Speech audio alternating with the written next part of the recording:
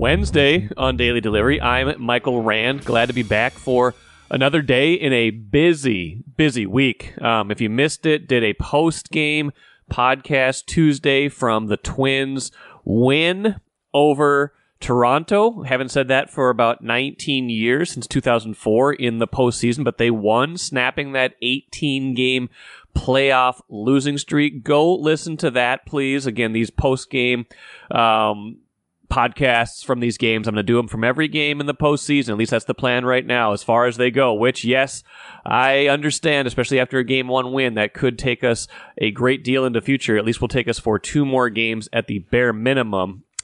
These all have a short shelf life, right? They play again at 3:30 today, so go listen to that right now. And check that out. Lavelle Enil III joined me after the game to break things down. And Chris Hannell, the Twins fan who put together that excellent documentary on the 18-game losing streak, he joined me again to explain fully the catharsis of the streak being broken. Today, I've got a couple more Twins thoughts in just a second here. I've also got some Bally Sports North, Diamond Sports updates, some good reporting in Sports Business Journal that I want to get to, some Aaron Rodgers stuff. I can't get away from him. And Randy Johnson on Gopher football here in a little while. Michigan coming to town this weekend. What a weekend, by the way, for sports. First, though, what I missed, like I said, just a couple extra lingering Twins thoughts that I didn't get to last night with Lavelle, and it kind of boils down to this. It was a breaking of the streak, but more than just that, it was an understanding that this team that Derek Falvey and Thad Levine have assembled was better equipped to break a postseason streak than a lot of the Twins teams that preceded them and accumulated that streak. And what I mean by that is they have a lineup that hits home runs. They don't have one single great home run hitter.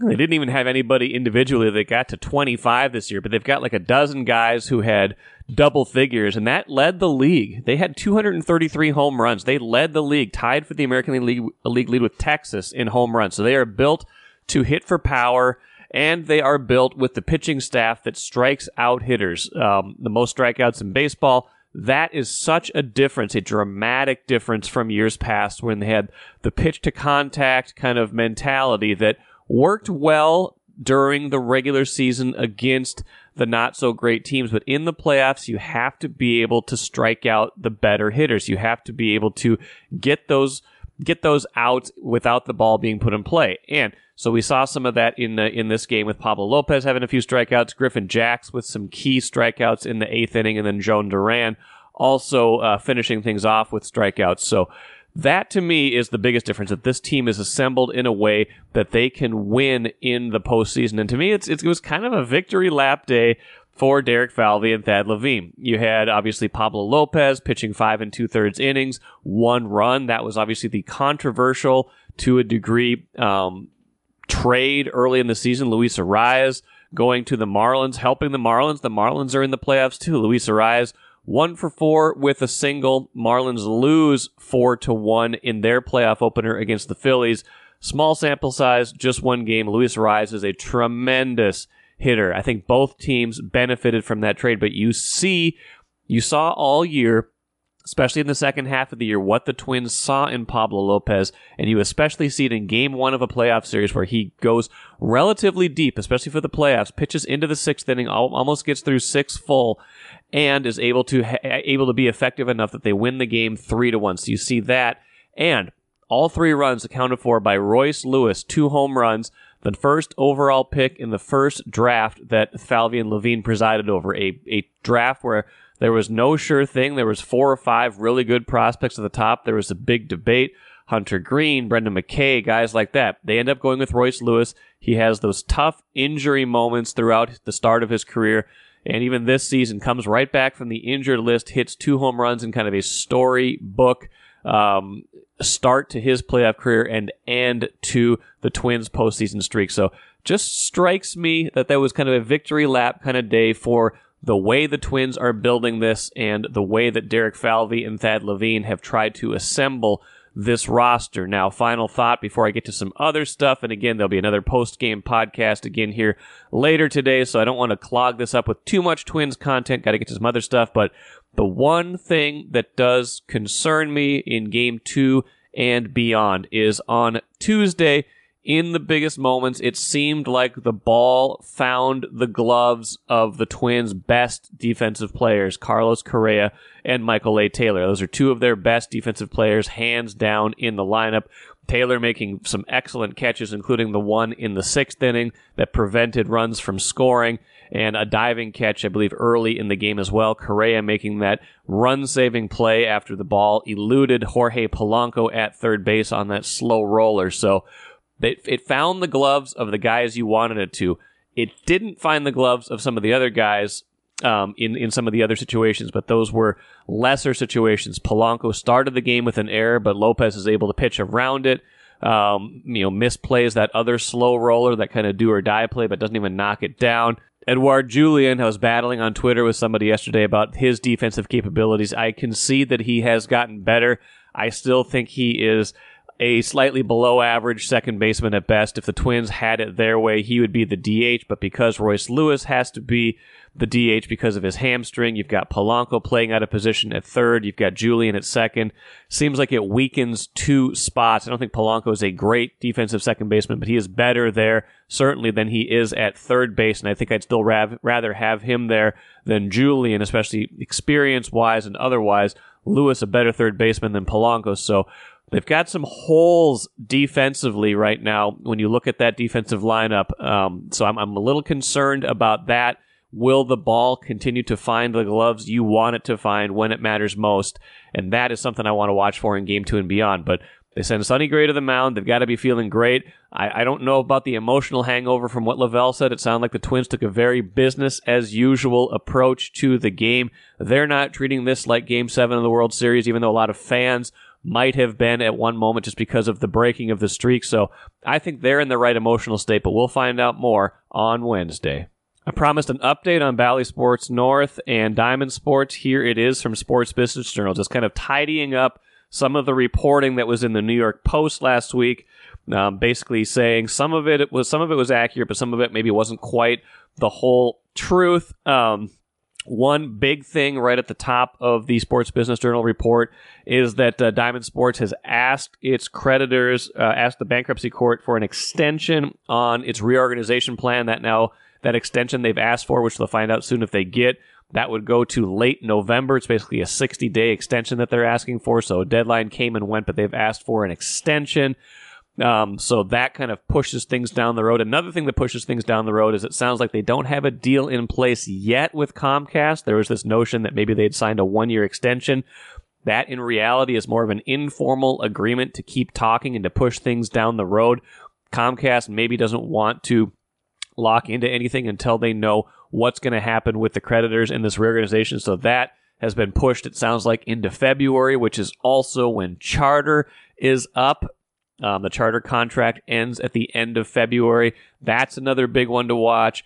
DirecTV, according to this report, they didn't so much extend a contract as that contract goes to next fall, but DirecTV declined to exercise an opt-out clause that would have been triggered at the end of this month. So DirecTV is locked in essentially till next fall. Comcast and Charter much shorter term, and what that means is it still feels like, this is on a very kind of short-term basis, but maybe this can has been kicked down the road a few months if we're talking about bankruptcy court, maybe not ruling until, probably early 2024. These major cable carriers not having any kind of major news until early, like February 2024. So that's something to watch. Feels like it will be status quo, at least in the very short term.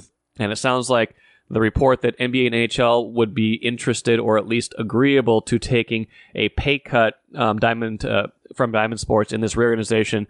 Sports Business Journal clarified that those negotiations would have to be on a team-by-team basis, not a league-wide basis, and that's a lot of teams to negotiate with. Remember, Diamond Sports carries 15 NBA teams and 12 NHL teams, so it's roughly half of the league in both of those cases. So that would be an interesting thing to see. Would certain teams get dropped? Would some of the percentages be less than others, more than others, based on how valuable those contracts are? Obviously, the Wild and Wolves are on both of those, are both on Bally Sports North. It would seem at the very least like this means the start of the year and, the first few months of the season will be relatively status quo. If I had to guess, October, November, December, as long as they get this extension and as long as the creditors then would have more time to decide if they want to accept that plan. We're talking about the first 3 or 4 months sounding like there will be kind of more of the same, and that the real firm deadlines, the real action will be early 2024, and that's when we could start to see things fly, and that's when we could really see some decisions for these NBA and NHL teams, and then quickly, right on the heels of that, Major League Baseball teams as well. Grand Casino would like to take a moment and salute the true football fan. The passion, the hope, the anticipation, that incomparable feeling of winning.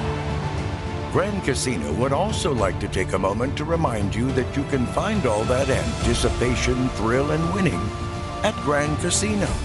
Grand Casino, let your story begin. Let's talk Gopher football with Randy Johnson from the Star Tribune. He joins me pretty much every week. And Randy, we're talking about a win rather than a loss for the first time in a few weeks. They did snap that 2-game losing streak, beat Louisiana 35-24 last week. How do they feel after that game? I mean, they were trailing at halftime, but they had to feel pretty good about at least the way they finished and some of the things they were able to get going in the run game, especially without Darius Taylor. Yeah, I think they felt pretty good about the way they played in the second half. They controlled the ball. They ran it very well. They were efficient in the passing. They had the defense turned it up pretty good too after struggling a bit in the first half. They basically had a shutout until like the last 3 minutes. There's a missed tackle and the guy running back pops it out for a 52-yard run for a touchdown. But overall, they felt pretty good. Yeah, that'll happen after, they had to figure out a way to, get mentally stronger after the way they collapsed in the fourth quarter at Northwestern. So I think they feel that they accomplished that. What do you think of the caliber of Louisiana was? I mean, it feels like it was not a team that was just a complete pushover, maybe compared to maybe like a Northwestern. Are they kind of a similar talent level and skill level at this point, or are they even lower than that? No, I would say that and maybe a little bit better. They're probably one of the top 2 teams in the Sun Belt, which that usually produces a pretty good high team at the top end of it. That you go back to 2019, Georgia Southern comes in here and gave that 11-win Gophers team all they could handle. Gophers had to pull it out with a long drive in the last minute to win it. Sun Belt, they got some athletes. That quarterback, he gave them a lot of fits in the first half with his running ability. They were able to close up the lanes a lot better in the second half and held them, I believe, it was 7 yards on the ground in the second half. Speaking of quarterbacks, it was Ethan Kaliakmanis was pretty efficient for a second game in a row. Are we seeing the Gophers kind of settle in now to what they hope they can expect from him? Or, when we spin it forward to Michigan here in a minute and, that excellent team they face this week at Huntington Bank Stadium, is there still now this moment where he's going to have to do even more and he'll be asked to do even more? Yeah, I think he'll be asked to do a lot more. What he was able to do the last 2 weeks was be very efficient. That helped quite a bit. He had the one interception. That might be one that they don't want to get him in that situation against Michigan. But the way Michigan plays defense, you're going to have to be able to pass against them because they're a very tough team to run against. Confidence-wise, then, they at least got some of that back. But, I mean, Michigan's a tall order, even if you're playing at your best. Even if this was, a Gophers team of a little bit more experience, of a little bit more of a known commodity, maybe of the last couple of years. Like, this Michigan team's awfully good. Are they ranked number 2 still? I mean, they bring in McCarthy, who is a likely first-round pick. So this could be the second time this year, Randy, that we're looking at a guy that Vikings fans are like, hey, this guy might look good in purple next year. How do you imagine they start to try to figure out how to not only stop but gain yards and score against this Michigan team? Well, yeah, that's the thing. First of all, stopping Michigan, that's going to be pretty tough. They obviously got a really good running back in Blake Corum, who's tied for the national lead in touchdowns with 9. McCarthy, very efficient, 12 of 16 last week for 156 and 2 touchdowns at Nebraska, plus a rushing touchdown. So he's a lot like Drake May in that manner, where he can get you with his feet too. That's not going to be an easy task. As for Michigan's defense, they've given up 30 points all year in 5 games, 6 points a game. The stat that really I thought was impressive. Opponents have had only 8 trips to the red zone against them this year so far, and have scored 2 field goals and 1 touchdown when they've gotten there. So they just don't give up much. Why show up then? Geez, I mean, this feels like it's a daunting task. I mean, man, I know I'm being silly here. Of course, they're going to show up and play the game, and maybe, you get big plays or you get turnovers, you get, a surprising ability to move the ball. It can be your day, but that's got to be pretty daunting to go up against a team like that that's yielding so little, especially when you haven't felt like you're getting completely on track yourself this year. Yeah, I just listening to PJ Fleck on his radio show today. It's just, just you just got to play the best game you can, play at your best, and then to see what happens. Maybe you get a turnover, stuff like that. The one bit of interesting coincidence is that the last time that the Gophers and Michigan played, when Michigan was ranked number 2 in the country, it was in 1986, and that was a 20-17 Gophers win in the Big House. So if you're into that type of coincidence repeating itself, we'll see. But yeah, it's you play them, you see what happens. They're around 19 and a half, 20-point underdogs. So you'll see what happens. It's you just got to go play. And that was a Chip Lohmiller field goal, right? Yes, it was, as time expired.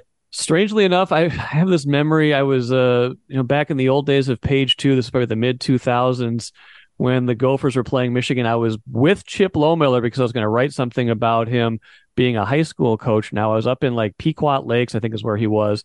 And it happened to be that when I met up with him, the Gophers-Michigan game was on, and we were talking about that last game. And that was a game they won, I believe, on a last-second field goal again in 2005. So it was amazing to be there. Gary Russell's big run there. Yes, Gary Russell's big run and set up. I can't remember who the kicker was at that point, but anyway, that does tell you that the wins over Michigan are few and far between. It hasn't really mattered who the coaches are, who the quarterbacks are. Michigan is one of those blue blood programs in the Big Ten that when they are on the schedule, it's going to be tough to beat them. That said, Randy, it does feel like the way you described what PJ Fleck said on his radio show this week, that, hey, we're just going to show up and play the best game we can. I'm a little bit disappointed that in year 7 of PJ Fleck, that's the mentality. I get that this is a really good version of a really good program, but I don't think that's how Wisconsin or Iowa or, some of the teams that you might aspire to be probably approaches Michigan, unless I'm wrong about that. When I listened to that, I basically he was saying they have to play their best. Okay. So it's a situation where, you're going to need that best effort if you're going to have a chance. I don't feel he was poo-pooing their chances, but he did acknowledge how good Michigan is, and that's pretty obvious. They're not giving up much of anything to anybody. And now we're getting to the portion of their schedule where you realize what the margin for error was and what the margin for error lost was when they couldn't finish off that Northwestern game. You still got Michigan on the schedule. You've got Ohio State later in the year, and that's at Ohio State, right? I mean, those are 2 games where at the start of the year, you looked at it, you're like, it's going to be tough to win those. You got to kind of take care of business everywhere else. And even if they are able to do that, and I don't know if we have evidence yet that they are that team that they can beat Wisconsin and or Iowa this year, but there's a lot of daunting games left on the schedule. They're through the part of the schedule where you say, okay, North Carolina notwithstanding, they should be able to run the table through that portion of the schedule. And they had, of course, the narrow win over Nebraska that could easily have been a loss, but wasn't. And then the loss to Northwestern that was disappointing. The Louisiana game was close, but they did win that. I mean, I don't feel like they're firing yet in the way they want to be up against, these last 6 or 7 games they've got. No, they need to play better than they have. That's clear. You look going in, when you look at things on paper, you look their best chance to win the West would be if you put Michigan and Ohio State down as losses, beat Michigan State in the other East-West crossover game, and then run the table in the West. That would put you at 7-2. That would give you a pretty good chance of winning the West. Usually 1 loss or 2 loss wins that division. Last year was an exception. The 3-loss Purdue team won it. Now you lose a Northwestern. To get that back, you're going to have to knock off one of those 2 behemoths. Basically, if you want to get back on schedule, and we've seen that the West is pretty. A lot of parity. Maybe Wisconsin is a little ahead of a lot of teams right now. Iowa just lost their quarterback for the year to a torn ACL, so they might not be quite as powerful. But you see, Purdue just put a hammering on Illinois over the weekend, and that was a little surprising, the margin especially. It's a winnable division. But giving away that Northwestern game, just took their margin of error away. We've knocked them down, or at least I've knocked them down. Let's build them back up again. What is that perfect game? Well, how can they be competitive with Michigan in this game? I think it's just they're going to have to force some turnovers. Either that or get something in the return game. They need an explosive play going against Michigan somehow to even things up. I would say, everybody kind of gets tired of the old trestle ball that Fleck likes to use. Run the ball, kill the clock, keep your defense on the sideline. If they can do that, they'll take that against Michigan. If you can limit that their offense, keep them on the sideline if you can. There's just a lot of things would have to go their way. It would start with a running game, and then you would need some pretty efficient passing out of Ethan Kaliak-Manis also. Yeah, I would imagine that's a good piece of the formula. I mean, aside from winning, there's probably still a chance they can feel better about themselves because they can't really be satisfied with the way they've played so far this year, and so they could probably take even some positives out of this game if they are able to kind of reestablish or find the identity that I think they wanted to have going into the season. Yeah, that's been elusive. I think we've seen it in bits and pieces. We did see it for good stretches against Northwestern until they collapsed. We saw it in the second half against Louisiana. Eastern Michigan, that was one where they just decided we need to figure out our running game when we're just going to run until the game is over. Right. They haven't been consistent, and that's the one thing that they do need to find to get to put the season on a good note, I guess. So McCarthy, is he going to be a Viking next year? Oh wow, I don't know. I think depends on what happens with the rest of the Viking season here. Is that what we got out of that they squeaked one out in Carolina? Is that does that start something, or does it show more than the warts that they do have? If they have more warts, they would have a much better chance of getting a quarterback like him. How good is McCarthy, and how bad are the Vikings? Well, we'll be watching a lot of that this weekend. The Vikings have their own tall task with Patrick Mahomes coming down. It's a fun weekend of football, though. I mean, with both of those games here, even though you can't get much better than the opponents with number 2 Michigan and the defending Super Bowl champs. I mean, these are 2 games. You give both teams at least a chance. I'd say the Vikings a better chance than the Gophers, but both of them are going to give it a go, and it should be a fun weekend of football in tandem with all the baseball happening here. And we'll read. Mike, is Taylor Swift going to be in the house on Saturday or Sunday? On Saturday? Is she going to come to the? Is she a Gopher football fan too? Is what I want to know. I'm very surprised there. She's been to 2 in a row, but one of them was a Chiefs home game, so that one made a certain amount of sense. The other one was in New York, and that's where she lives already. Does she really want to come to Minneapolis for another NFL game? I mean, maybe. The only thing I can think of is they're enjoying this publicity, they're loving this ride, and nothing the NFL and Taylor Swift love more than publicity. And I believe this is the last game before her movie, her concert footage movie comes out on the 13th. My 9-year-old's very keenly aware of that. So I would say that maybe there's at least another Taylor Swift appearance, and that wouldn't surprise me this weekend. Interesting. Yeah, we'll see. We'll see, though. We'll have it all covered. You'll have the games covered, and I'm sure we will have the Taylor Swift angle and all the Viking stuff covered as well. Randy, appreciate it. We'll talk about this game next week. Okay, thanks a lot, Mike. Good stuff from Randy, and yes, I would definitely say the Vikings have a much better chance of beating Kansas City this weekend than the Gophers do Michigan. Gophers 19-point underdogs. Vikings just 5-point underdogs against Kansas City, so tells you that they are certainly not the favored team, but 5 points is not insurmountable. Obviously, it means one break for the Vikings. Gophers are going to need like 3 or 4 breaks in that game. Kansas City awfully good, but not playing great so far this season, so we can't count out the Vikings in that game. We'll probably talk more about that. Certainly we'll talk more about that on the Access Vikings podcast coming up later this afternoon. Again, part of a very busy day. If you're not sick of the sound of my voice by the end of this week, you never will be.